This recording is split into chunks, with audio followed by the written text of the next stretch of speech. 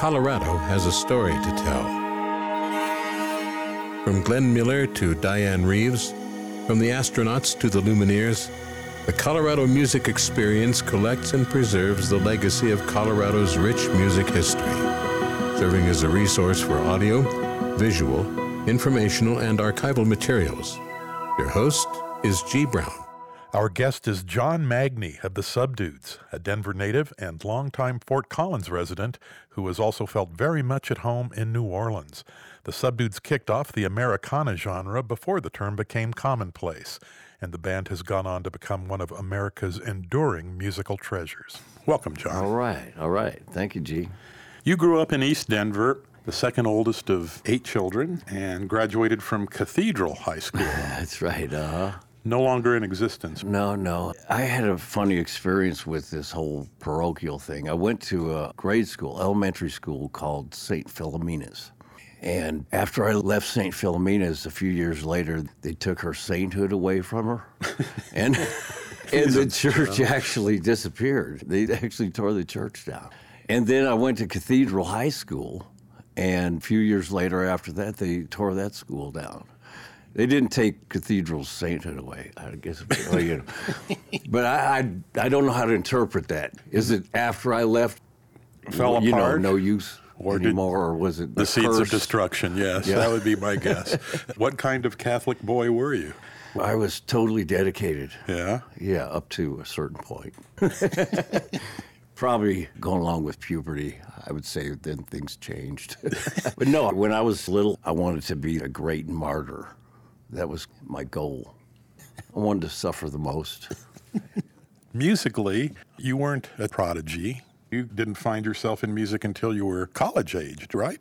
Well, that would be as a practice or a profession. All the time I grew up, I was intensely into music. I was a listener.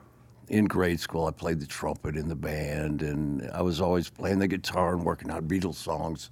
But no, I never got into a band till I was 21. And my main instrument, piano, I just started playing at 21. You started your musical path, though, as a blues harp player. Yes, that's true. I could play the harp. I'd been playing it on camping trips and stuff. When I got into my first band here in Denver, Meatball, it was really the Righteous Meatball Boogity Band, which was named for a Zap comics about this magic meatball, the Righteous Meatball, that escaped from its plate, and when it would bounce on people, they'd become enlightened. Mm-hmm. The name, you don't really get the essence of the whole meaning, so deep. But anyway, Meatball, my first band in Denver here, I played harmonica because they would let me play that. Meanwhile, I was learning the piano, and they let me bring that in because I bought one. And there was a sax player who actually played better than me, so that kept me in the band.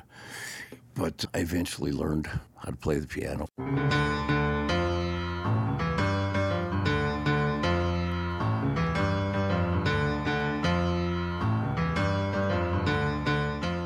Following the Meatball lineage, you moved to Steamboat Springs after a spell. We were a blues band when we were playing down here on South Broadway, the Infinity on First and Broadway. That was our main gig. Then we had a friend who had moved up by Steamboat Springs between there and Oak Creek, Colorado. It was a ranch that they let us rent. It was actually hippie commune. There was, 5 band members and 6 women and 12 dogs. So we all lived out there on this ranch.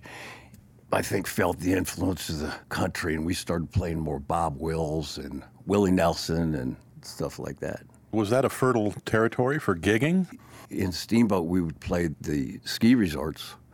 And then in Oak Creek, we would play for all the people that worked at the ski resorts.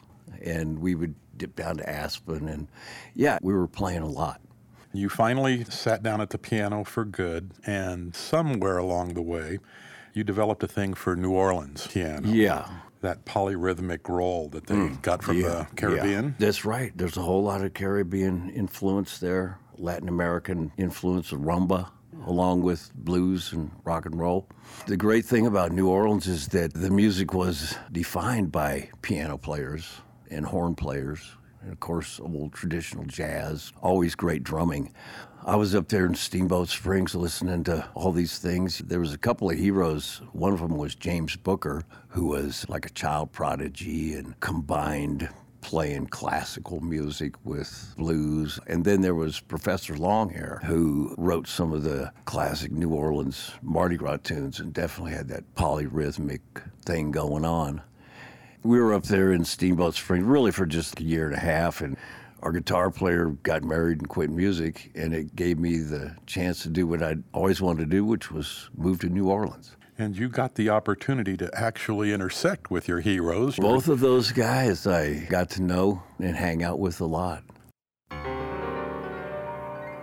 Down the road,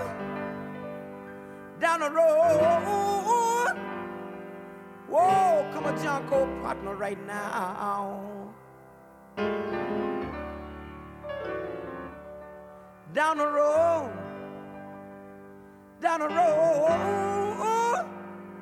oh, come a Junko partner.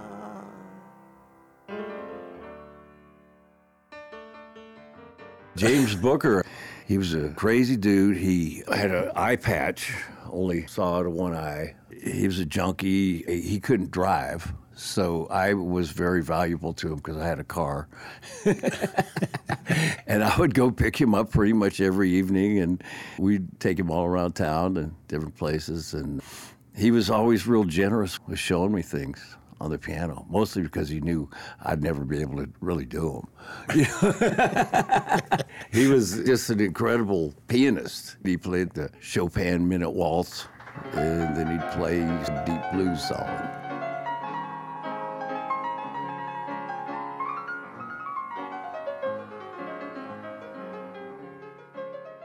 Then Professor Longhair, I did not know that he hadn't even been active for about 10 years. He had a job sweeping up a record shop down there in New Orleans. Within months of when I showed up there, these kids, music lovers in New Orleans, they brought him out of retirement, started giving him gigs, and started this place called Tipitina's, which was named after a Professor Longhair song.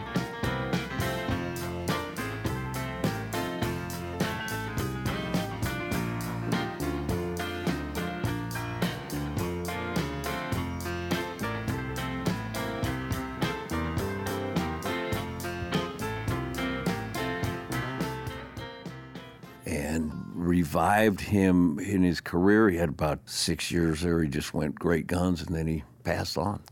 He was equally generous? Actually, one time he told me that he liked the way I played Big Chief.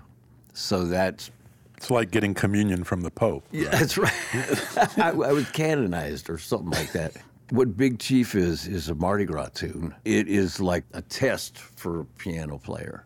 It's very technical. It goes in this hand, and then it's got an off rhythm, bonk, bonk, bonk, bonk, in that hand. If you can complete the test of Big Chief, then you're somewhere in the New Orleans music school.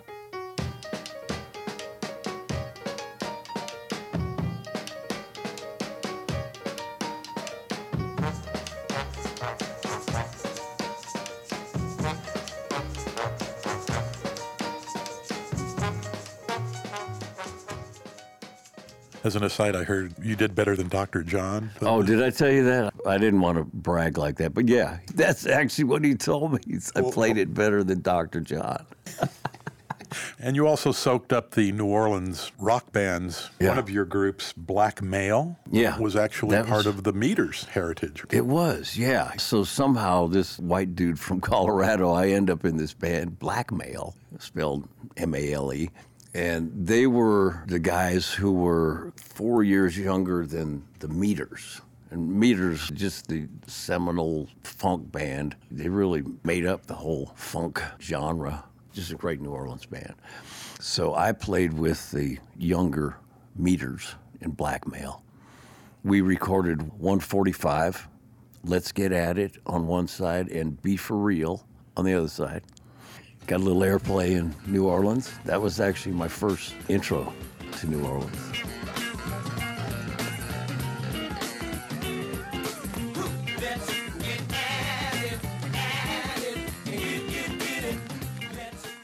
You formed Little Queenie and the Percolators in the late 1970s with Lee Harris, Little Queenie. Mm-hmm. The Percolators emerged as a very popular band in New Orleans based on her vocal prowess, and that's right. I also understand she was a pretty good partier. Yes, she was. She was just pretty hot in every way. Little Queenie. She was beautiful and shaved her eyebrows off and dyed her hair bright orange and wrote really good songs and really sang good.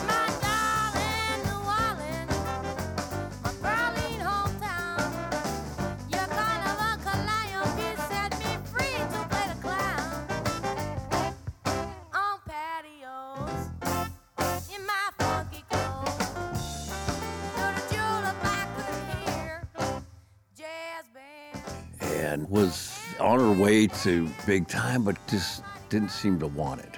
Anyway, we had a really great band there for 5 or 6 years. And toward the end of that band, Tommy Malone became our guitar player. And from there, after Little Queenie and the Percolators broke up, then we got the Subdudes together. The Continental Drifters? We actually were the Continental Drifters first. And that was a larger band. We just kept getting louder and louder and get larger equipment, you know. And I had this huge keyboard rig, 2 keyboards and amps, and we finished one gig at a place called Jimmy's. And my good wife, Kathy, told me, you guys might have good songs, but nobody could hear it, really. Can't hear what you're singing. The words might be good, but... So in reaction to that, Tommy Malone was in that band, too, and then Steve Amadei also.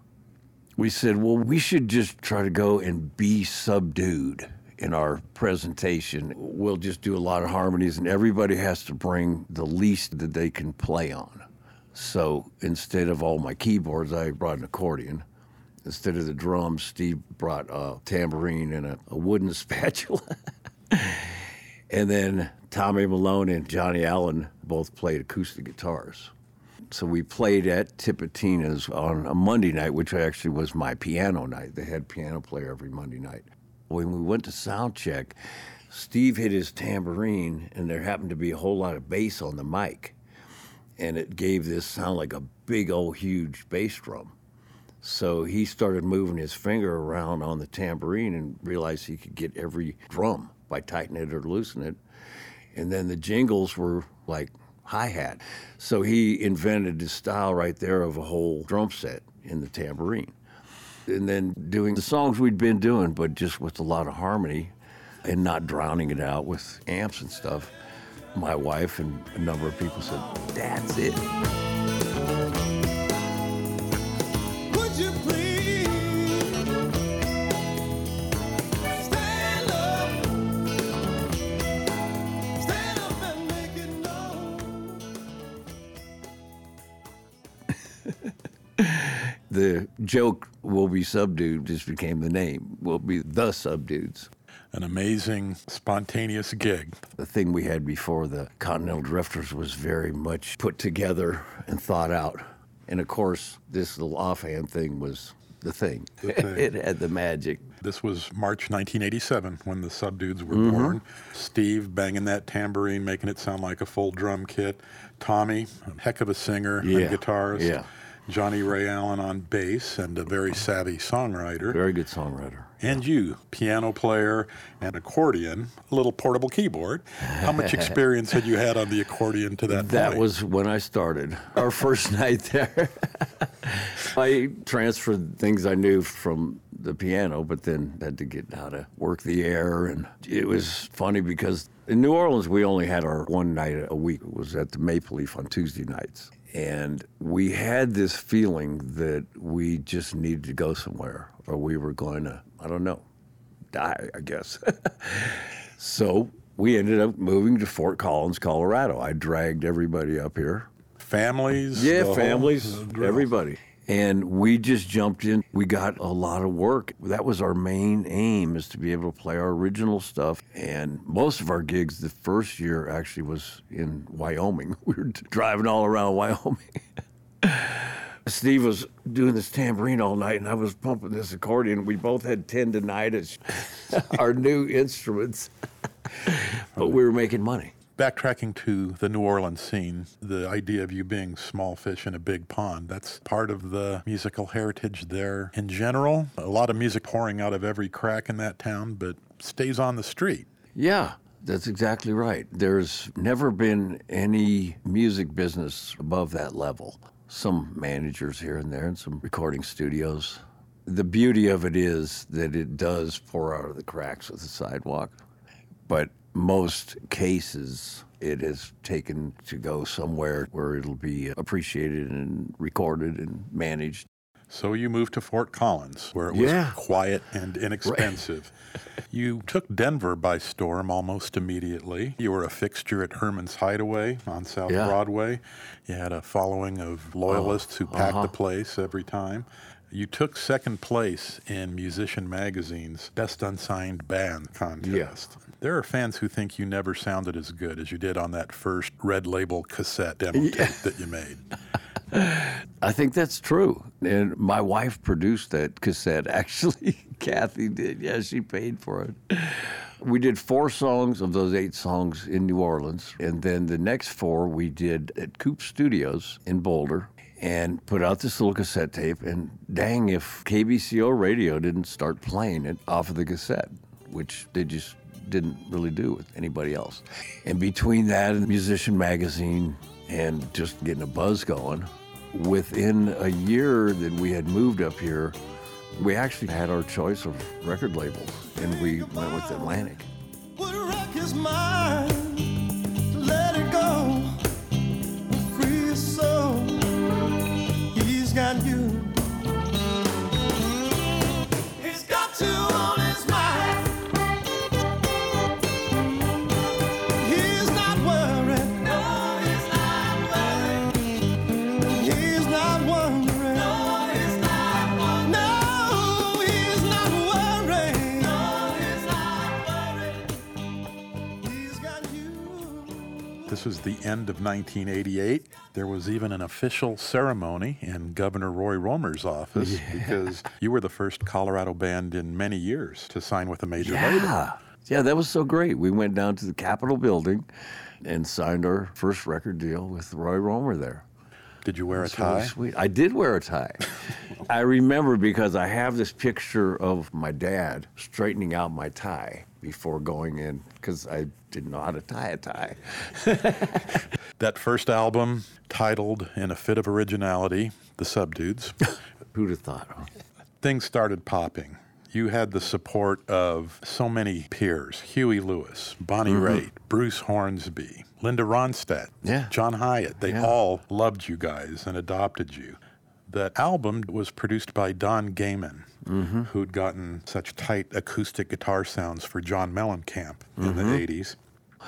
The Subdudes story, well, in general with record companies, is that we really got treated well, got really good budgets, got really good publishing advances, and really didn't make anybody much money.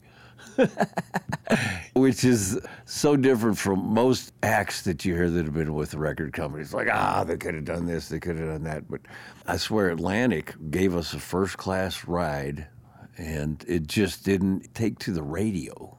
And An Alternate Universe Somewhere, Need Somebody, is one of the biggest hit singles of all time. Well, it don't have to be somebody new.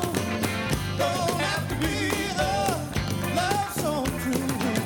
Could even be somebody just like you. I need somebody who needs somebody too.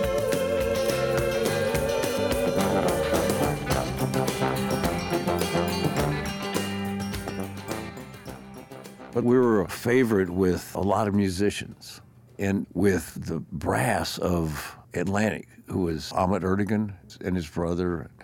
They would have the Subdudes for their personal parties.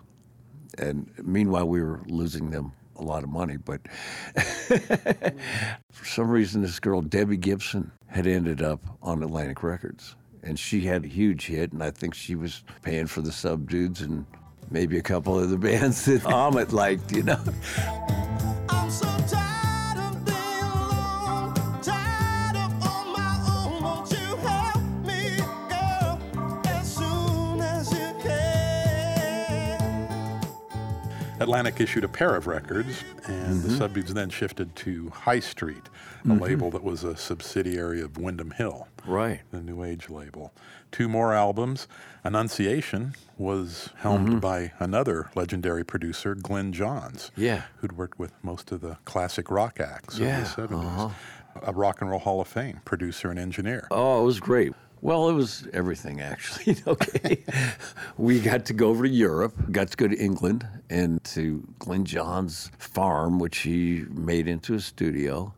We got to hear a lot of great stories about all the British idols he had worked with, Led Zeppelin, the Beatles, people like that. He grew up in a little town with Jimmy Page, and they used to drive up to London together when they were teenagers.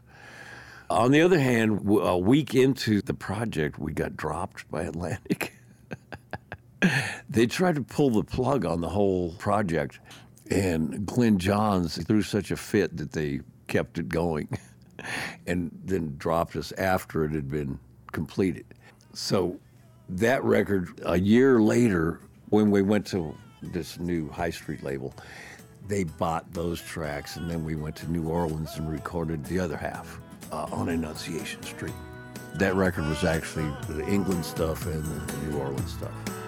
Keep on walking strong with your heart open wide. You'll be satisfied.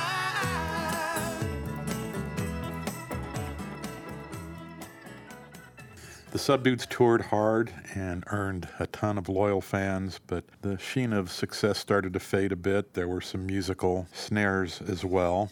By 1996, the band had worn out a bit. Yeah, that's right. We had an arrangement with myself and Tommy, both bringing in mostly music and some words, and then Johnny Allen was a real good word man. We were going back and forth and collaborating a lot, and then that process just fell apart. I think it just does for just about anybody. You kind of burn through everything that you got, and then you just need a break. So we did that. But the tale never ends.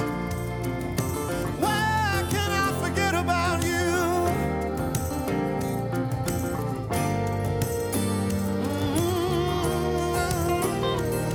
Tell me why can I forget about you?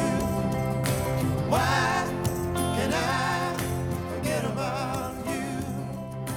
Why can I forget? And there were other projects, Tiny Town for Tommy and Johnny, 3 Twins for you Yeah. and Steve. You did some great work for a spell with Tim O'Brien's band. Yeah. I always loved John McEwen's term when the dudes were on I Hate Us. Yeah, that's right. You formed a group called Magpie with Steve Amadei, and you did a solo album Right. titled, in another fit of originality, Magnie. Nobody else had used that. But all wonderful work. I know that was a shift in terms of being on major labels and touring behind these projects. You worked odd jobs to support your family. I always admired that. Your beautiful wife, Kathy, of congrats, 41 my friend. years, yeah. You put 2 kids through college at Yeah. CSU. Yeah. Ups and downs.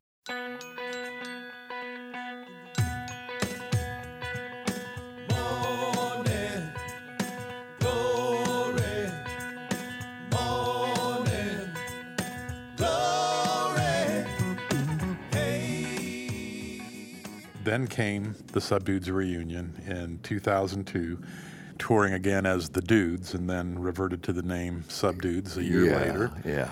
And the band sounded as vibrant as ever. On record, Miracle Mule, then Behind the Levee, Right. which was produced by Keb Keb Mo. Mo. Yeah. An old friend. Yeah, Keb Mo used to go around opening for the Subdudes when he had his first record, and we got to know him really good. That record yielded a minor hit, Papa Dookie and the Mud People. Yeah, I think most people know it from its refrain, Love is a Beautiful Thing.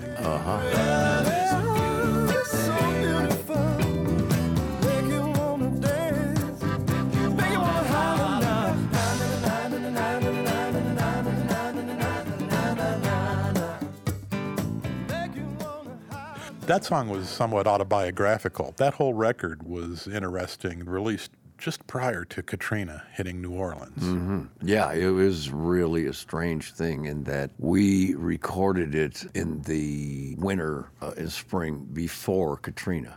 And we had already written these songs about Behind the Levee, and another song called Your Home Is Right Here Next to Me, and a few songs that just seemed like they were about Katrina and the effects of it. The hurricane happened, and then the record came out, and it all seemed like we were fortune tellers or something. But that was a great experience with Keb Mo. We recorded that out around Lafayette, Louisiana, at a place called Dock of the Bay. And all of us are real foodies, especially Keb. Actually, his people came from around that area before they moved out to L.A., which is where he grew up. We would find a different gumbo every day because every surrounding town around Lafayette has its own gumbo, and it's all a little bit different. They all think they're the best. And that's honorable work. Yeah. It actually made things hard because that got to be the most important part of every day. No kidding.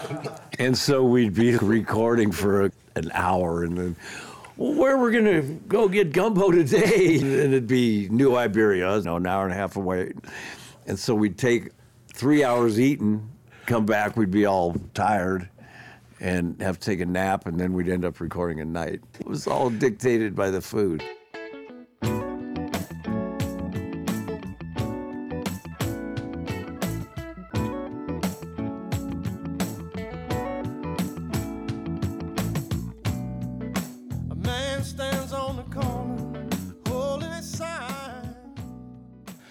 The Subdudes continued to tour. Jimmy Mesa was in the band at that juncture. And Tim Cook on bass deserves special mention. Tim had always been a big part of the Subdudes. That's right. Serving as road manager in the early days. Well, he started out selling CDs, and then he started driving the van, and then he became the tour manager, and then he became the bass player. And songwriter. He's a good songwriter, too. It's good you promote from within. Yeah. In his poor man's paradise, showing his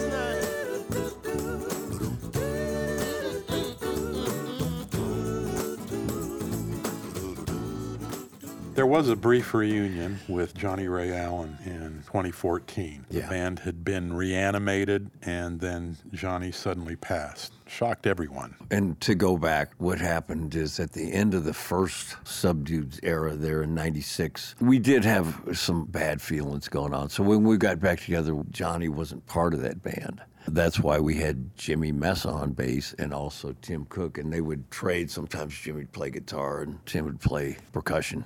So we had the five guys there for the next 9 or 10 years. And those feelings were still there, though, with Johnny. Well, at the funeral of another friend of ours down in New Orleans, he made a big push. Man, we got to get the band back together. And we did for the funeral, and then we got it all going again.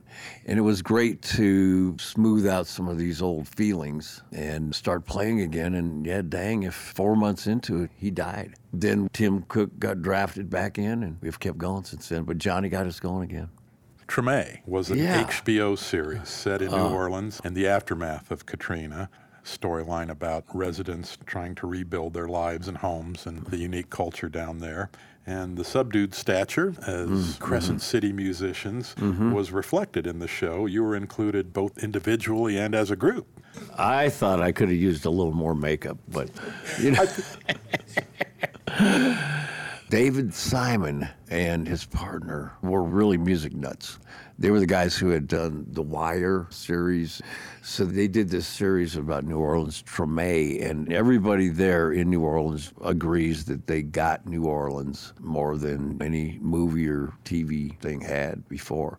because it was kind of rough. New Orleans is a very sweet place, and it's a very rough place. And they really got the flavor of it and were just so much into music that they featured a whole lot of local bands. It was great for the whole music community of New Orleans. Subdudes got some great spots in it. Carved in stone is a name I will remember. Yeah, baby, skin and bone.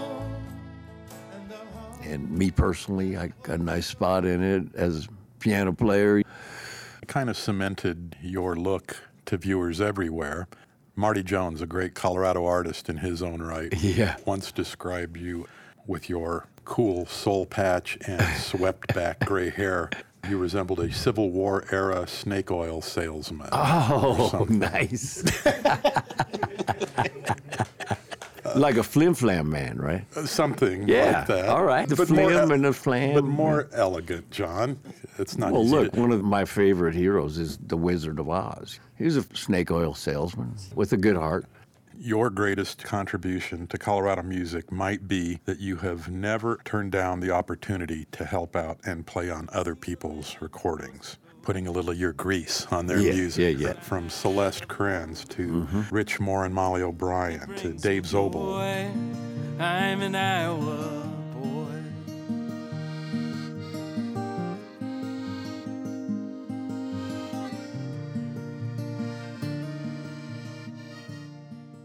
To Mary Flower, to Marty Jones, to Liz Barnez, to Chris Daniels, Wind Machine.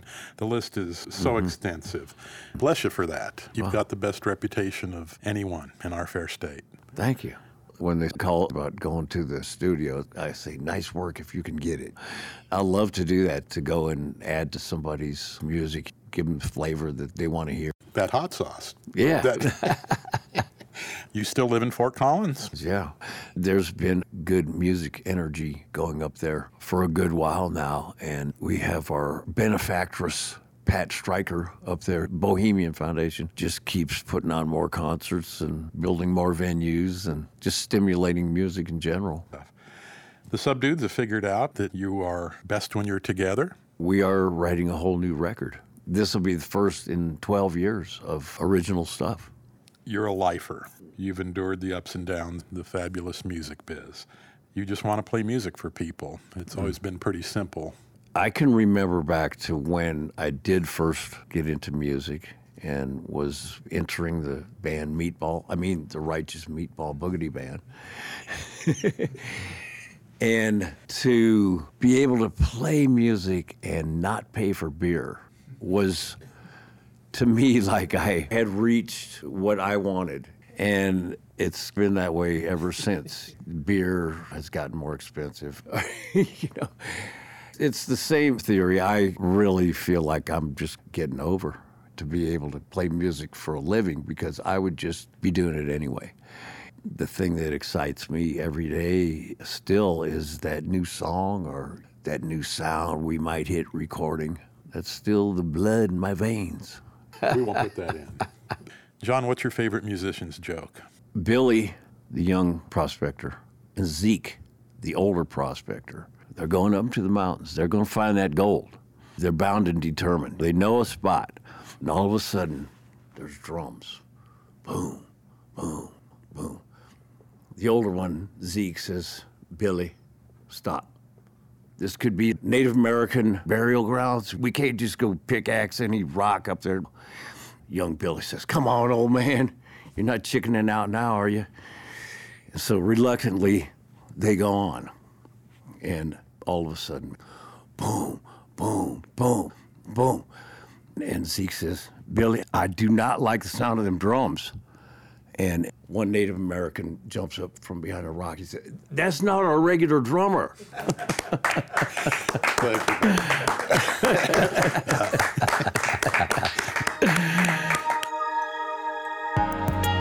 The Colorado Music Experience is a nonprofit educational and cultural organization relying on financial support from music enthusiasts to fund its initiatives. To learn more, please visit colomusic.org. COLO music.org.